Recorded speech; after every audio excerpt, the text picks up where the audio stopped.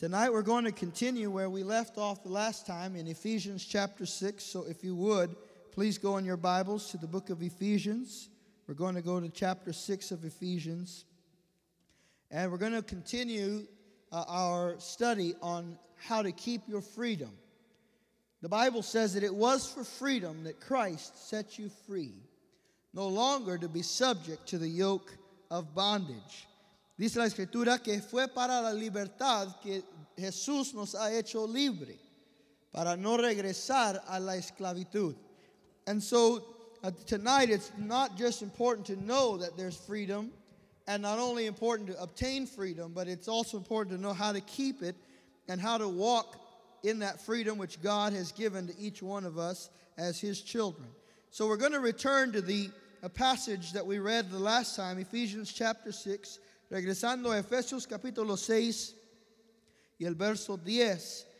We read these words from the Apostle Paul in which he outlines for us some of the possessions that we have as believers, and these are spiritual possessions which every believer has, which are like the armor that you and I wear in this spiritual battle that we are engaged in.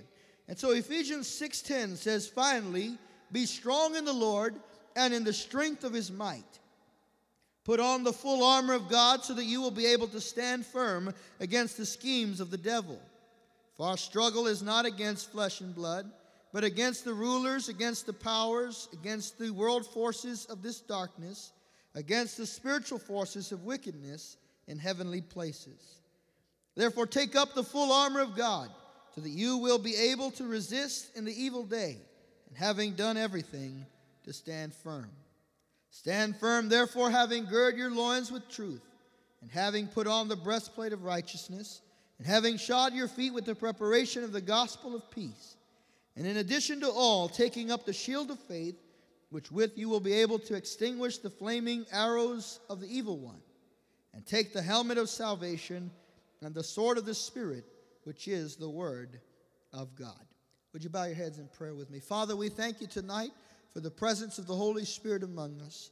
And we thank you for your word, which is living and powerful, sharper than any two-edged sword. I pray tonight that you would speak through me, and that you would anoint my lips of clay to teach the word of God, and that you would anoint the hearing of this congregation, that we might hear the word and be grown up into maturity by its truth. We ask this in Jesus' name. Everybody said amen. Amen.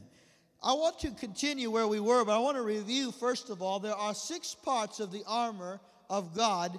The last time we discussed truth, righteousness, and the gospel. Hay 6 partes de la armadura de Dios, y la vez pasada vimos la verdad, la justicia, y el evangelio. And we saw that the first 3 parts of the armor of God, the scripture says that we have them. And so it says that we have truth, we have the righteousness, and we have the gospel of peace. These are our possessions as children of God. Dice la escritura de estas primeras 3 cosas que las tenemos. Dice, teniendo pues, teniendo la justicia, teniendo la verdad, teniendo el evangelio de paz. Eso implica que estos son posesiones del creyente. So tonight, I want you to say it again with me like we did last time. I have truth, I have righteousness, and I have peace. You see, those 3 things are yours all the time, every single moment of the day. You are indwelled by the Spirit of God, and He brings with Him all of the necessary things that you need to be able to triumph in this life. And so knowing that you have those things is important. But then the next 3 parts of the armor, the scripture says that we take them. And so there are 3 things that you have, and there are 3 things that you take. Ahora, las siguientes 3 partes de la armadura, dice la escritura, que las tomamos. Las primeras 3 las tenemos, pero las otras 3 las tenemos que tomar. And so what we understand by these next 3 pieces of armor is that you have to engage them. All right? You have to engage them by your faith, by your life. Estas 3 partes que tenemos que tomar, usted y yo las tenemos que poner en efecto, ejercer estas cosas en nuestras vidas. We have to exercise them. And so I want you to be aware of that, because as far as a believer goes, he has the righteousness of God. Listen, there's nothing you can do to become the righteousness of God outside of faith in Jesus. That's already a done deal. Say amen, somebody. And the peace of God is just as much like the righteousness of God, yours. So if you feel like you need peace, you just have to walk in the possession of that peace that you already have. It is already part of you. And so it's also the truth. But the next three things are things we have to engage with. We have to participate in our Christian walk. And these are what they are. The scripture talks about faith, salvation, and the word. So I want you to say this with me. I have to take up faith. I have to take up salvation. And I have to take up the word. Now, you see, even that's a little harder to say. All right, there's a little bit more involved in these three things. These are weapons and part of our armor that have to be taken by the believer. And so I want to stress that to you tonight, because if there's any of these things that you seem to be lacking in your life, I just want to encourage you to take it up. It already belongs to you. It's already been assigned to you. All you have to do is take it up and use it, exercise it by faith. And so tonight we notice that by talking about armor, we are understanding something. We are in a battle. We are in a spiritual warfare. And you may not want to be in a spiritual warfare. I don't want to be in a spiritual warfare, but we are in a spiritual warfare. Every moment of every day, the believer is engaged in the good fight of faith. And so you and I have to wake up aware of this fact. I am going to have to fight the good fight of faith today. You cannot be passive about spiritual things, guys. You cannot be passive about spiritual realities in your life. Usted y yo no podemos ser pasivos en nuestra vida espiritual. ¿Por qué? Porque hay una guerra espiritual continua que está ocurriendo en las potestades invisibles. Y aunque usted y yo no las queramos o no las buscamos, somos parte de un mundo en el cual hay una constante guerra espiritual. Can I just encourage you with this? There's a day coming when the spiritual battle is going to be over. Say amen, somebody. There's a day coming when the Bible said Jesus is going to return, and he's going to establish his kingdom on the earth, and he's going to bind up the devil for 1,000 years, and there will be 1,000 years of peace, and you won't have to war against that devil anymore. All right? But that day hasn't come yet. Until that day comes, you better wake up with your boots on and know this is the day the Lord has made, and he's given me victory for this day. He's given me the weapons for this day, and he's given me the promise of his enduring presence for this day. Say amen, somebody. So I know that none of us want to be at war. It's easier to just be lazy spiritually. But passive, lazy, uninvolved Christianity leads to defeat every time. If you are not aware that you're in a battle, you're going to lose the battle. Because the devil doesn't take a day off. The devil doesn't stop. We say the devil never sleeps. The devil doesn't stop. And so you and I have to always be aware there's a schemer out against you. The Bible said that he prowls around like a roaring lion seeking someone to devour. El enemigo no duerme, el enemigo no para, él no se detiene. Y dice la Escritura que él está como un león rugiente buscando a quien devorar. Entonces usted y yo no tenemos el privilegio de poder decir hoy no voy a pelear, hoy no voy a emprender en esta guerra espiritual, sino que cada día tenemos que entender, esta es una guerra, yo tengo que pelear y yo tengo la victoria en Cristo Jesús. All right, so let's look at these three parts of the armor. We go back there to verse 17. And we see there that the scripture says, verse 16. In addition to all, take up the shield of faith. Say that with me. Take up the shield of faith. Now listen, what is this shield of faith? If you look at a Roman soldier, his armor includes the breastplate, which we talked about, includes the belt, and includes the foot coverings. But there's something that he has in his hand that is called a shield. Now, the shield of a Roman soldier is a little different than maybe some of the shields we've seen before. Usually the shields we see are, about that long, and you kind of hold it up, and it looks kind of decorative. But really, a Roman soldier's shield was a lot bigger than that, and it was big enough that if he was being shot at, he could hide behind the shield. It was something that he carried with him, and so he was able to use it in his defense. Dice la Escritura que tenemos que tomar el escudo de la fe. Este escudo para un soldado romano era suficiente grande para que él se pudiera esconder detrás de ese escudo. And I just want to mention tonight how important your faith is. Now, you hear me talk about faith all the time, and so I know you're not a stranger to this. But faith is so important because it is a defense against the devil in your life. La fe es tan importante porque es una defensa, un escudo contra el enemigo en tu vida. And listen to what the scripture says there. It says, take the shield of faith with which you will be able to extinguish all of the flaming arrows of the evil one. Listen, I'm going to ask you a question, pop quiz here. How does faith come? Does anybody know how faith comes? That's right, that's a good church. Faith comes by hearing. Hearing what? Gossip, Netflix, Hulu? No, faith comes by hearing the Word of God. ¿Por dónde viene la fe? La fe no viene por el chisme, por las mentiras, por los cuentos. La fe viene por oír la palabra de Dios.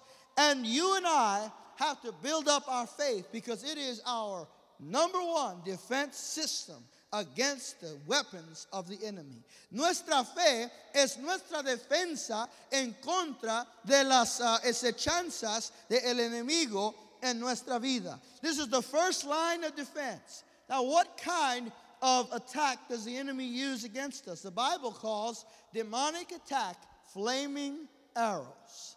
La Biblia le llama a los ataques del enemigo como flechas de fuego.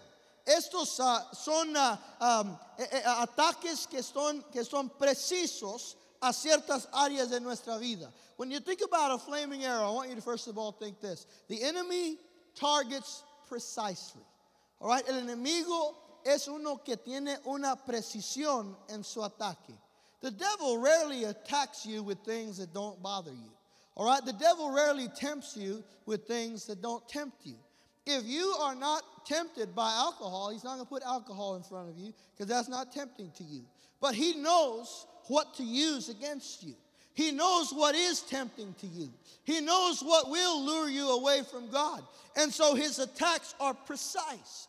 He knows how to get right to the place that you are weak. And so his arrows are not only precise, but they are flaming arrows. What does a fire do? Listen, when an arrow lands in a place, that flaming arrow, some scholars think that sometimes the arrow was like a small tube or reed that had fuel in it. And when that arrow crashed up against a wall or a shield maybe, or even up against an apparatus that would be used in war, that fuel would spread and the flame would engulf whatever that arrow landed up against. That's how satanic attacks work. He works with precision, but he always works for more damage. He wants to create as much damage in your life as possible. And there is a schemer out there trying to bring complete and total destruction and havoc into the lives of believers. And so these arrows can be a disaster to the opponent. And this is really what the arrows would do in the personal sense, is that an arrow would lodge in a soldier's shield and put the whole shield on fire. And when that shield was on fire, that soldier couldn't use it anymore. He had to throw it off. And now he had no defense. Now he was exposed to the darts of the enemy. Listen, this is what Paul is doing here. He's letting us know that the shield that you and I have is actually better than the shield of the Roman soldier. because the Roman soldier's shield could actually burst into flames and be no longer useful. But your shield, the shield of your faith, the shield of your confidence in God, is able to extinguish the darts of the enemy.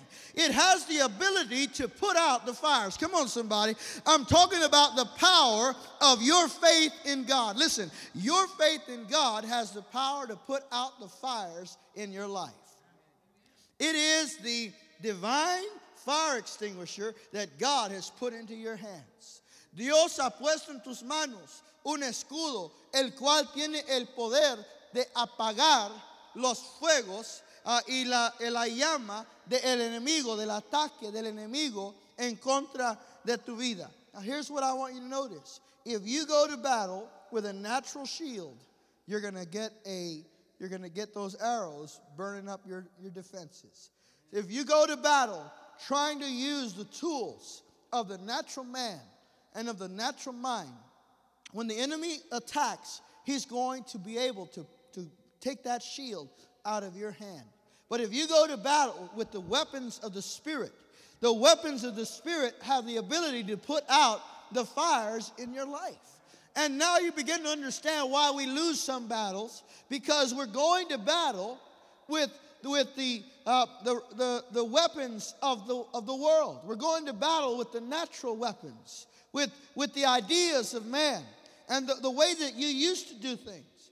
And listen, it's tempting, isn't it, when you get into trouble, when you get under some pressure, it's tempting to go back and use the old strategies.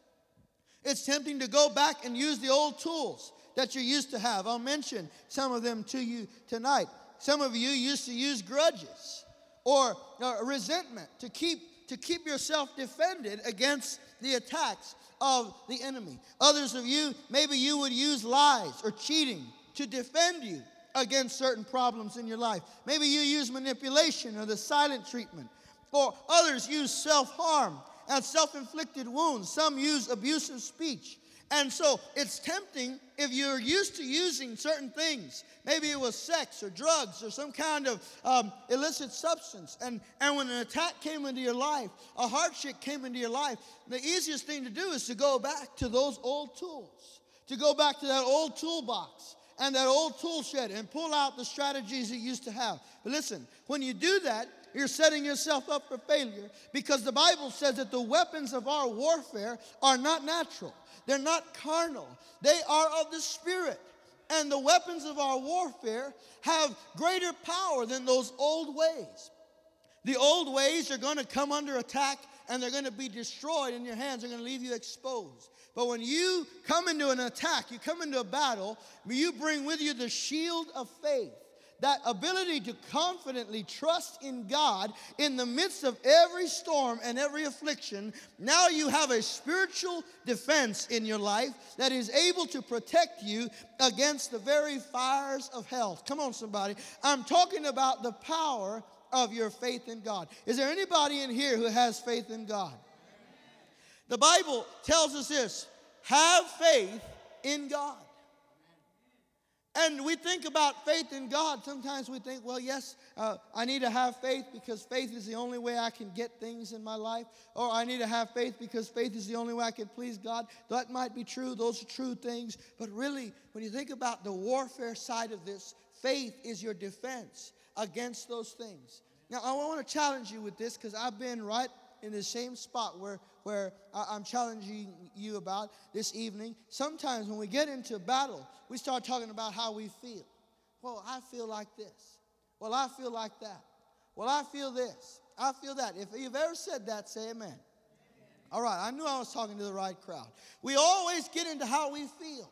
In the midst of pressures, in the midst of a battle, we start thinking about how I feel. I feel discouraged. I feel sad. I feel like I was let down. I feel like I've been neglected. I feel like God doesn't listen. I feel like nobody cares. I feel like nobody understands. When you get into that place, you need to turn off the feels and just say, wait a minute, forget about how I feel. What do I believe?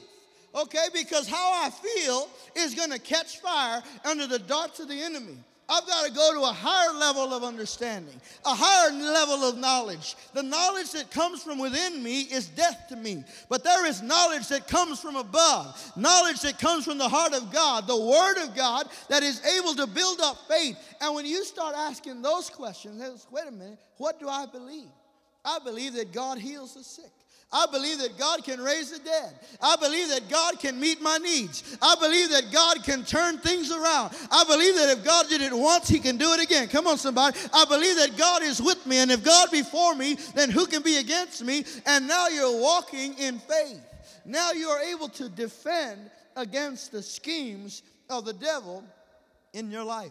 That shield is your first line of defense. It is your guard. And so don't let your faith down. Listen, don't put your faith aside, because you know when you need faith, you don't really need a lot of faith when everything's going your way. It doesn't take too much faith when you got a big bonus check, you bought everybody the Christmas gift they wanted, and you know you paid for the big family holiday, and you went on vacation. It doesn't take a lot of faith for those things. It doesn't take much faith to sit on the beach, sip lemon tea, and enjoy life. But it's going to take some faith when the bombs are dropping. It's going to take some faith when all of hell is breaking in on you and it seems like God isn't showing up on time. That's when you're going to need to know in whom you have believed and what it is that you have trusted in. And to know that I didn't build my faith on some flimsy, man-made agenda or argument, but I built my faith on the rock-solid Word of God, a God who cannot lie, a God who is never late, a God who always comes through and who keeps His word. Come on, somebody. If you built your faith on that, you're going to be able to stand against the fiery darts of the devil. So listen. It doesn't do you any good to stop telling the devil not to shoot at you, because he's going to shoot at you whether you like it or not. And it doesn't do you any good to cry about it when he shoots at you or to say, why me? What you need to do is put up the shield of faith. Put up that shield of faith which is able to protect against the schemes of the devil. The Bible tells us that this shield is able to deflect. It's able to push away, to extinguish the fiery darts of the devil. Now, I want you to notice what happens in Luke chapter 22, verse 31 and 32. Simon Peter is in Jesus' inner circle. You guys have heard of Simon Peter, right? And Simon Peter was one of the inner circle of Jesus. And he had just made a statement that was so profound. Jesus had just been transfigured before Simon Peter. And all of these wonderful things are going on in Simon Peter's life. And then as a little bit of time passed, Jesus is about to go to Jerusalem. And his life is about to be offered on the cross. And the Bible says that the Lord looked at Simon Peter and He said, Simon, Simon, the devil has desired to sift you like wheat. He has a strategy against you, Simon. Simon, the devil wants to destroy your faith. He wants to destroy your confidence. Now, notice what Jesus said. What did the devil want to do to Simon Peter? He wanted to sift him. Now, in those days, sifting, you would take wheat and you would sift it. And the way that wheat was sifted was, first of all, they would throw the wheat on a hard surface called a threshing floor, and they would have an ox walk over it or a cart driven over it, and that would crush the wheat. And then they would take that crushed wheat and they would throw it up into the ground, into the air, and a big fan would be blowing. Don't you think like this big electric fan that you have in your shop, all right? This is just a fan in someone's hand. And when the wind would come through that chaff and through that grain, the wind would blow away the little paper shell that was around the wheat. And the heavier part of the wheat, the grain, the part with which you could actually make something, would fall to the ground. And that's what sifting was. It was a breaking down, it was a throwing up, it was a blowing away, and then it was a grinding of that wheat. And this is what Satan wanted to do to Simon Peter. He wanted to break him down, and then he wanted to blow him away. That is Satan's strategy for the believer. He wants to break you down, and then he wants to blow you away. And Jesus said Satan has desired to sift you like wheat. But here's the good news. He said to Simon Peter, but, somebody say but. Aren't you glad God has something to say about the matter? If it was just that, the end of the story, let's all go home. It's the most depressing sermon I ever heard. But Jesus said, but I have prayed for you. Somebody ought to get excited tonight because Jesus is praying for you. Jesus is interceding before God the Father on your behalf. I don't know if you know that or not, but Jesus is seated at the right hand of God, and all day, every day, he's saying, Lord, help Isaac. Lord, help Isaac. Lord, help Isaac. Lord, help Isaac. And he's praying for you. He's interceding for you. Jesus said, I have prayed for you. What did he pray for? That your faith fail not. Simon, I'm praying for you that you don't lose your faith. He didn't say, I'm praying for you that you not be sifted. Oh, man, that's kind of what I was hoping for, Pastor. I was hoping that Jesus would blow Satan away. I didn't pray that you would not go through the hardship or the trial. I prayed that your faith wouldn't fail. What is God up to here? He says, Simon, I prayed for you that you would endure this trial, this hardship in your life, so that when you're restored, so that when you're converted, you can help your brothers, so that you can help somebody else. And you see, not only is your faith going to be put up against this hardship, but you know that when you endure the test of faith, the outcome is that you are now stronger and you are now able to help somebody else.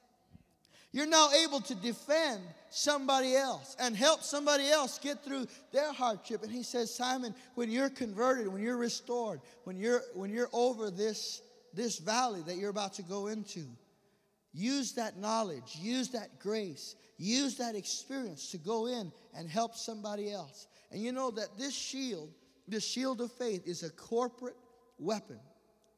And that means that it's not just used for me personally, but the shield of faith, when the Roman soldiers would get into a battle, they would stand close enough together where their shields produced a wall. And then they could hide behind that wall. And then another one would stand between them who would hold up the shield above them. And so now they had a wall in front of them and they had a covering over them. And so as those fiery darts came against them, they were protected against the attack of the enemy. That's what happens when you and I, as the body of Christ, come in together. We pull the ranks in together when we come under attack. You see, if you come under attack and you're alone, you're going to be exposed. But you need a Bible church. You need a place where the Word of God is taught and where faith is preached and where prayer is lifted up before God. Because when we come together, we hold the ranks and we hold up our faith together.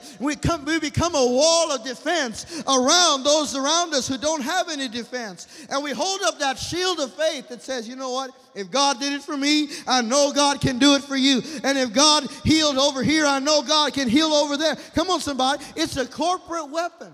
So my faith encourages your faith. And your faith encourages my faith. And we go on together as the body of Christ, as I shared with you a couple Sundays ago. We go on together as that fellowship of the robe, as that body of believers who've come together in a common faith. The Bible says we have like precious faith.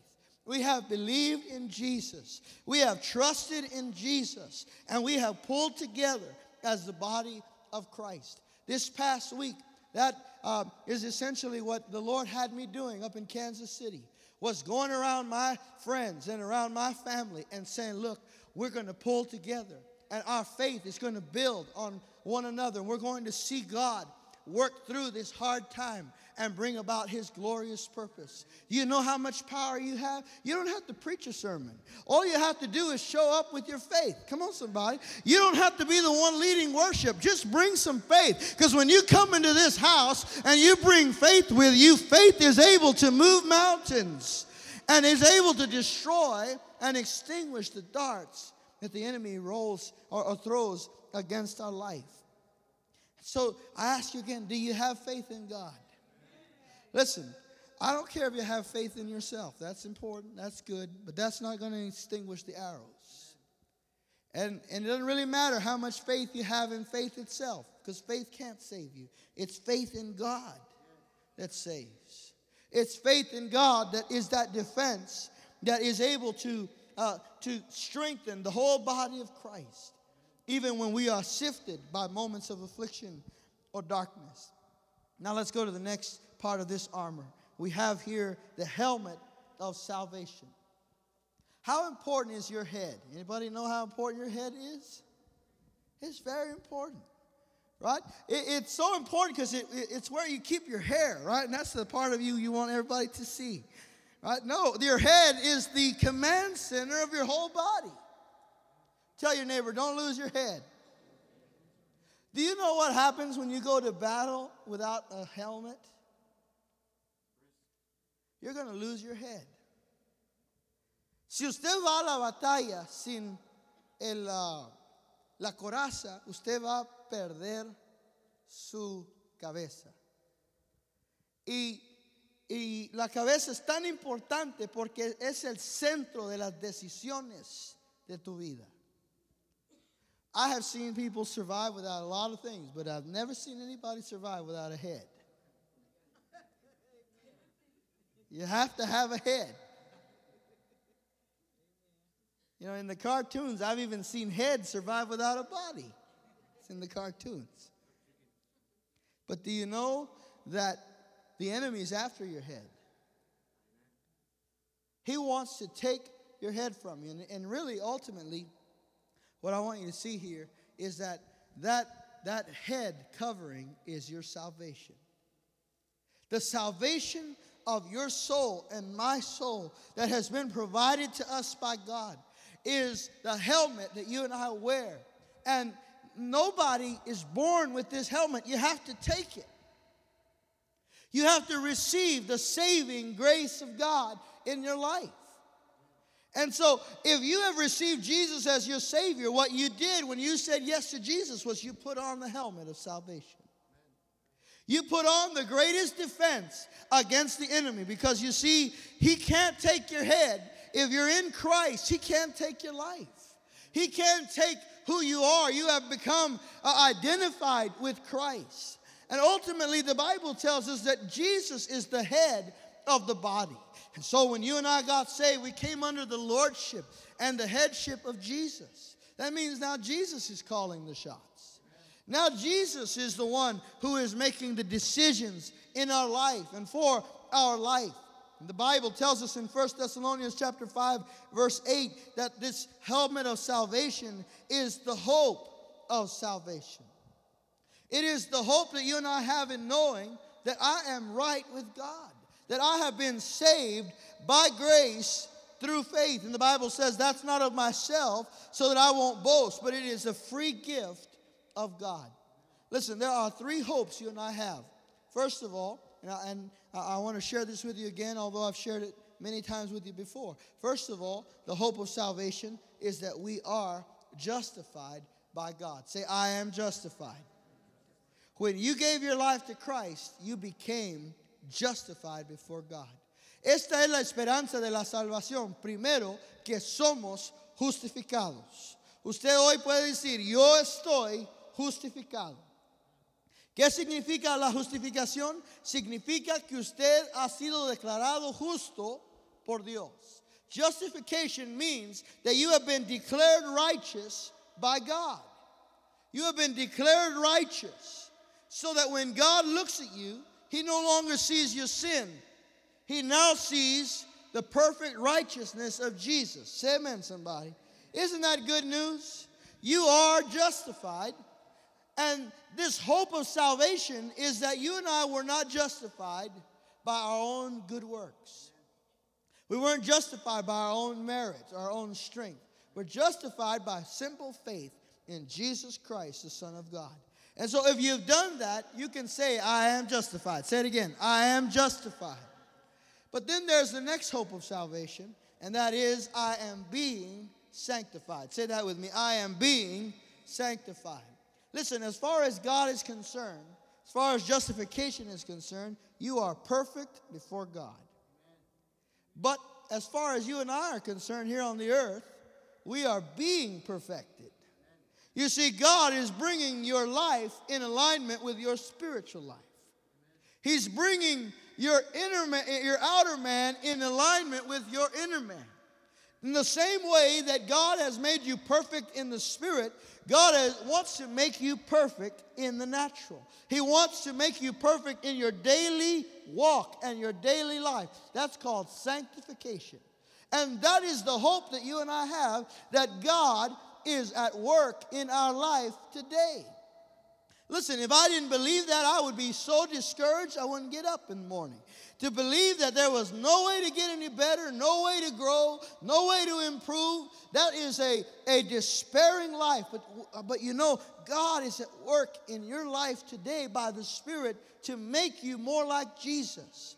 And so if you will get up every day and walk toward a life full of the glory of God, you'll begin to see more and more and more. You are becoming more like Jesus. More like Jesus in the way you think, in the way you act, the way you speak, the way you plan things. And the character of Jesus is being shaped in us every single day. We are being sanctified.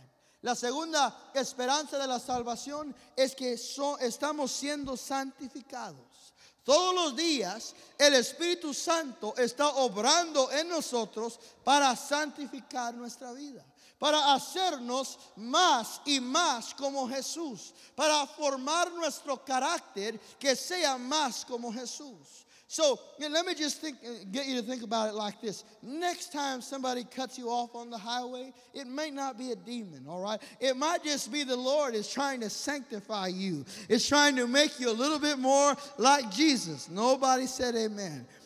And maybe the next time you have a rude waiter or waitress that is just not getting the job done, you might just realize this is not the devil sending flaming darts at me. It is just the Lord sending a little sandpaper into my life to get some rough edges off of me. You know, there are some people in your life that are sandpaper for your life. You say, I know, Pastor, I can feel it. But you see, God is at work sanctifying your life, sanctifying your character, sanctifying your thoughts, sanctifying your emotions, because he wants to make you like Jesus. And there was an old chorus we used to sing when I was a kid. He's still working on me. You see how much hope there is in that? I may have messed up yesterday. I may not have gotten it all right, but today's a new day. And he's still working on me. He's still bringing things out of my life. That's why sometimes he allows pressure to come into your life, because there's things going on in your heart that you don't know about. Things that he wants to work out of you. And you really don't know what's under the surface of the soil until a plow of hardship comes in there and turns things around. And when those things turn around, you start to realize, I didn't know I still had that in there. I didn't know that was still going on in my spirit. But the Holy Spirit loves you too much to just let you sit there and be that old man you used to be. He wants you to be a new man, a new woman, a new creation in Christ. So we are being sanctified. But guess what? The third hope of salvation is that we will be glorified. La tercera esperanza de la salvación es que vamos a ser glorificados. Say that with me. I will be glorified. Guess what? There's a day coming when your justification and your sanctification are going to meet. And you're going to be just like Jesus. And you will be glorified. And when you and I are glorified, that means our nature will be like the nature of Christ. And our physical body will be like the physical glorified body of Jesus.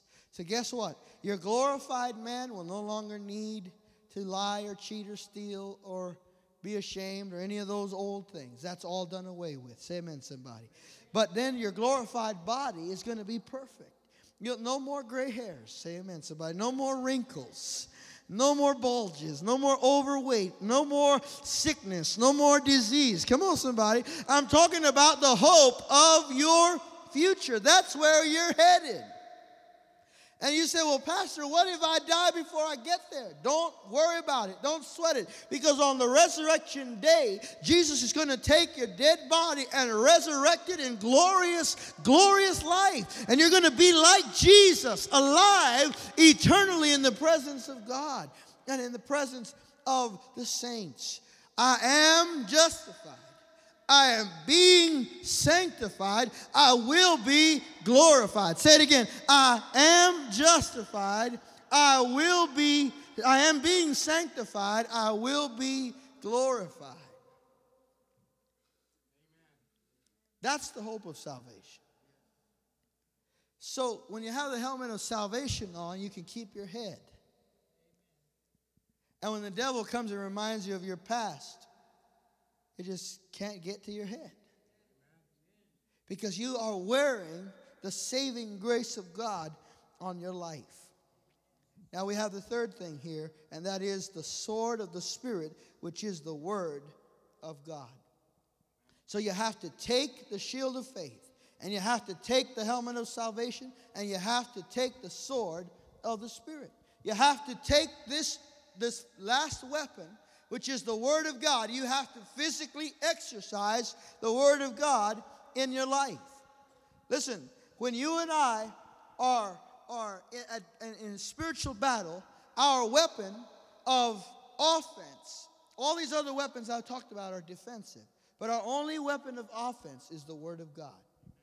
How many of you would like to gain some new ground in your life?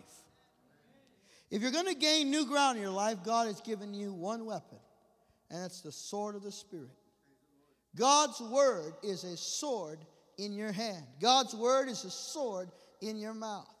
Listen, let me just tell you how powerful this sword is. In the last book of the Bible, the Apostle John saw the final battle when Jesus comes back to the earth in the second coming. And I want you to imagine this. In that battle, all of the armies of the earth have come up against Jesus. And you can imagine all of the missiles and all of the bombs and all of the warfare that's waged against Jesus. And then Jesus comes with the glorious church behind him to bring his kingdom to the earth. And all he does is open his mouth. And when he opens his mouth, his words bring a complete and utter defeat to all of the armies of the evil one. Come on, somebody. This is the same word that's in your mouth. I said it's the same word that's in your mouth. That's why the devil doesn't want the word in your mouth, because he doesn't want the power of the Word of God coming out of your mouth. You have the sword of the Spirit. It is the Word of God. And it is so powerful that the Bible says in Hebrews chapter 4, verse 12, that the Word of God is living and active, sharper than any two-edged sword. And it is able to divide between the soul and the spirit, as between the bone and the marrow. Listen, this word is so sharp. It's so precise. It's like a surgeon's knife, like a surgeon's scalpel. The Word of God is able to discern your thoughts. It's able to read your mind.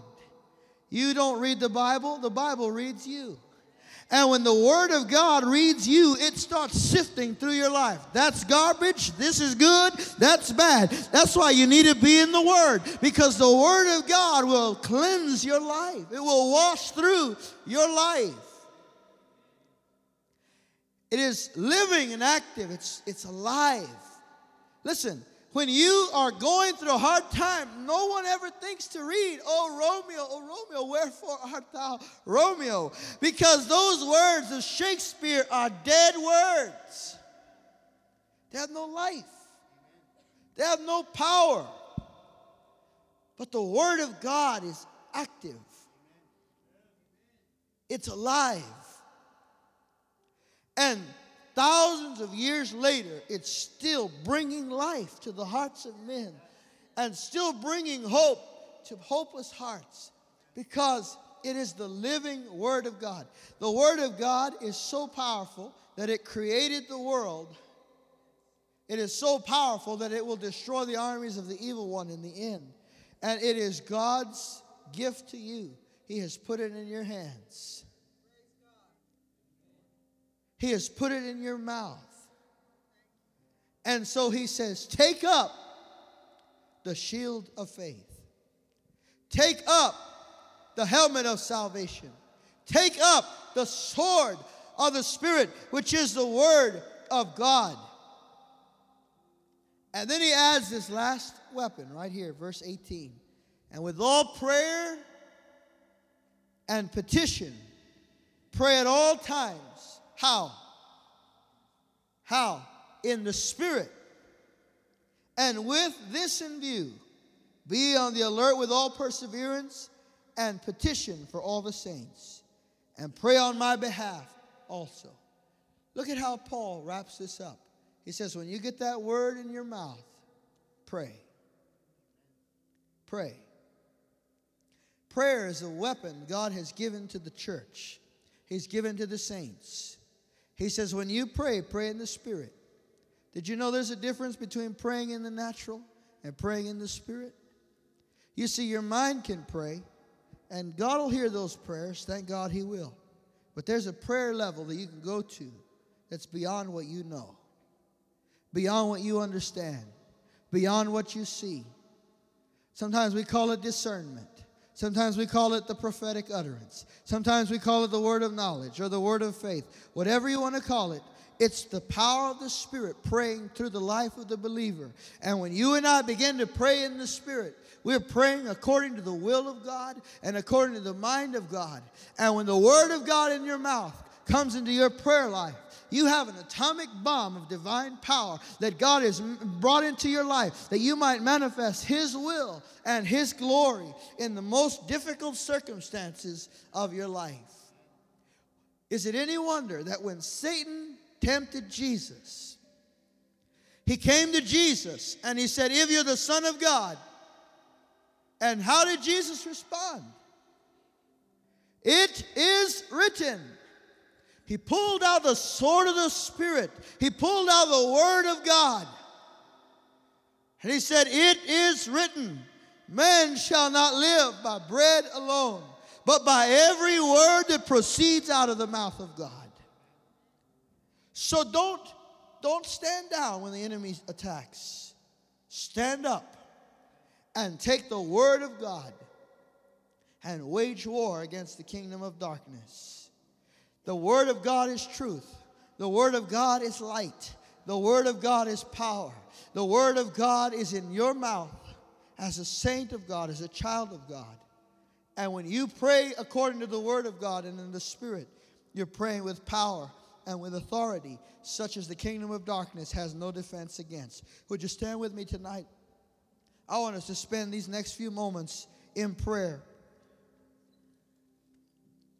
I want you to just take this opportunity to lift up your shield of faith, because you know some of you have put your shield of faith down. You've gone through some moments in life that were so bitter, so difficult, you just stopped believing. You just stopped trusting. Tonight, I charge you as a servant of the living God, pick up the shield of faith. It is your defense against lies of the enemy, against the schemes of the devil, against the fiery darts of hell. Pick up the shield of faith. Let the word of God generate faith on the inside of you. And you know, can I just tell you this? If you say, Pastor, I don't feel like I have any faith. I don't feel like I have any trust anymore. I don't feel like I have anything left in the tank. Can I just tell you that the Holy Spirit on the inside of the believer is the spirit of faith. And the Holy Spirit will bring faith into your life when you don't have any. So just begin to pray in the Spirit and watch how He builds up your faith. So take up the shield of faith. And friend, if you aren't a believer tonight, say yes to Jesus. Make Him the Lord of your life. You need the helmet of salvation. And take up the sword of the Spirit, the Word of God, and just fill your mouth with God's Word and with God's truth. Right where you are, just lift your hands tonight and realize this: you are dressed in power. You are dressed in victory. The armor of God is so complete. It is so full that God says if you will wear it, you will stand up against the hardest days of your life. You will stand against the very strategy of the devil. And listen, when the devil sees you dressed in the armor of God, he can't tell the difference between you and Jesus, because he sees the righteousness of Jesus dressing your life. Come on, just right where you are, begin to open your mouth with prayer, with petitions before God. Let's just begin to pray in the Spirit tonight. Pray through the victory that God wants you to have for your family, for your marriage, for your life. Almighty God, you said to call upon you. You said come to you with boldness, with confidence. And this is our confidence tonight. We have a faith that is in a God who cannot lie. You said that if we had even the faith the size of a mustard seed, that we would speak to that mountain that was before us and cause it to be removed and cast into the sea. We declare tonight in the name of Jesus, our trust is not in men. Our trust is not in doctors. Our trust is not in our circumstances. Our trust is in God. We say with Shadrach, Meshach, and Abednego, our God is able to deliver us from the fire. But even if he doesn't, we will not bow. We will not yield. We will not give up. We will not give in. We will trust in the Lord. Oh God, tonight we stand and see the deliverance of our God, that he is able. Hallelujah. Hallelujah. Come on, just wage war in the Spirit. Wage war in the Spirit tonight.